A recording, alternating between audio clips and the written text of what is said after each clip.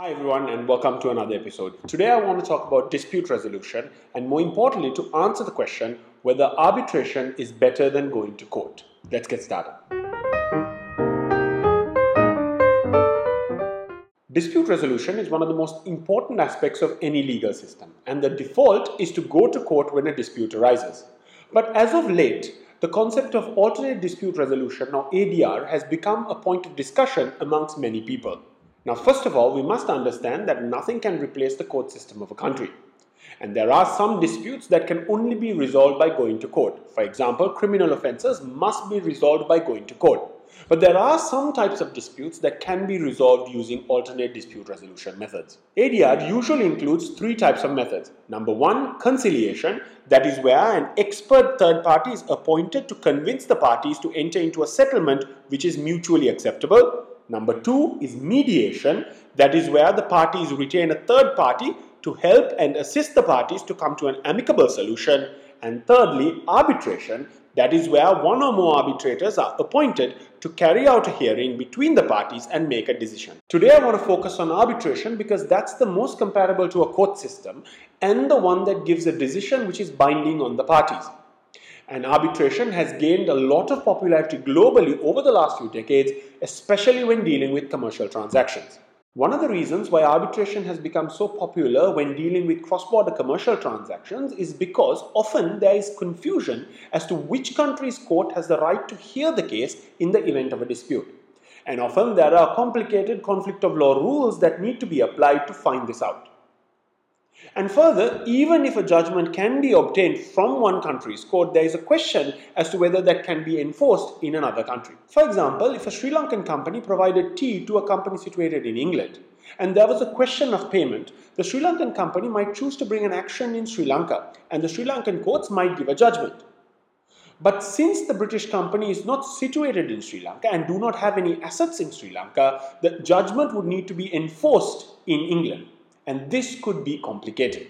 To avoid this, the parties in the agreement may mutually agree that if a dispute were to arise, it will be resolved using arbitration at a mutually agreed upon location. When such an agreement is made, it excludes the possibility of the courts hearing the case and the matter must be referred to arbitration. Now the big question is arbitration better than going to court? Now there are some advantages of going to arbitration over litigation. One of the biggest advantages of arbitration is the ease of enforceability. Thanks to the New York Convention of 1958, to which most countries are signatories, an award made in one signatory country can be enforced in any of the other signatory countries without much hassle. So this makes enforcing an arbitration award much easier than enforcing a judgment.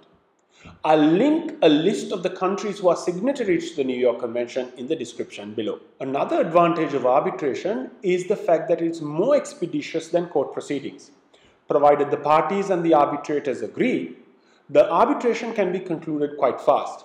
This is aided by the fact that the procedure that needs to be adapted in an arbitration is quite flexible, provided the parties can agree. Another advantage of arbitration is that the parties can mutually agree on most aspects of the proceedings.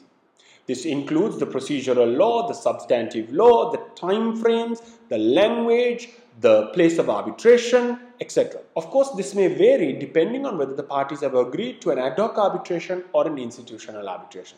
Where the parties have agreed to carry out the arbitration using an institution such as the SIAC or the LCIA, the parties will be bound by the rules of that institution and therefore may not be free to decide on all aspects of the arbitration. In addition, another advantage is that the parties are free to appoint any person as the arbitrator.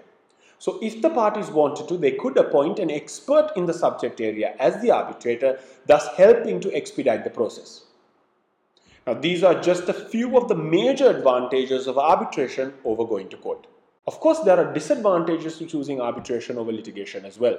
One of the biggest downsides to choosing arbitration is that there is no option of appeal. Once you choose arbitration, you are bound by the award given by the arbitrator, unlike the courts where you are able to appeal a judgment given by a judge multiple times. Another problem with choosing arbitration is that it might be more costly than going to court, because you will have to bear costs related to the arbitrators, the venue, the arbitration center, in addition to the lawyer's fees.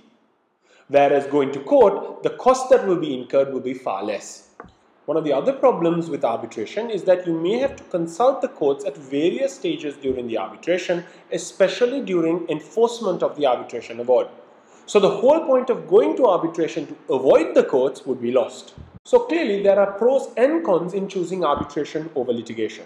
But most commercial entities today seem to have agreed that the pros outweigh the cons. Anyway, that's been it for this video. Let me know what you think is the biggest advantage of arbitration over litigation. And don't forget to like this video and subscribe to the channel if you enjoy this kind of content. I'll see you again in the next video. Take care. Bye.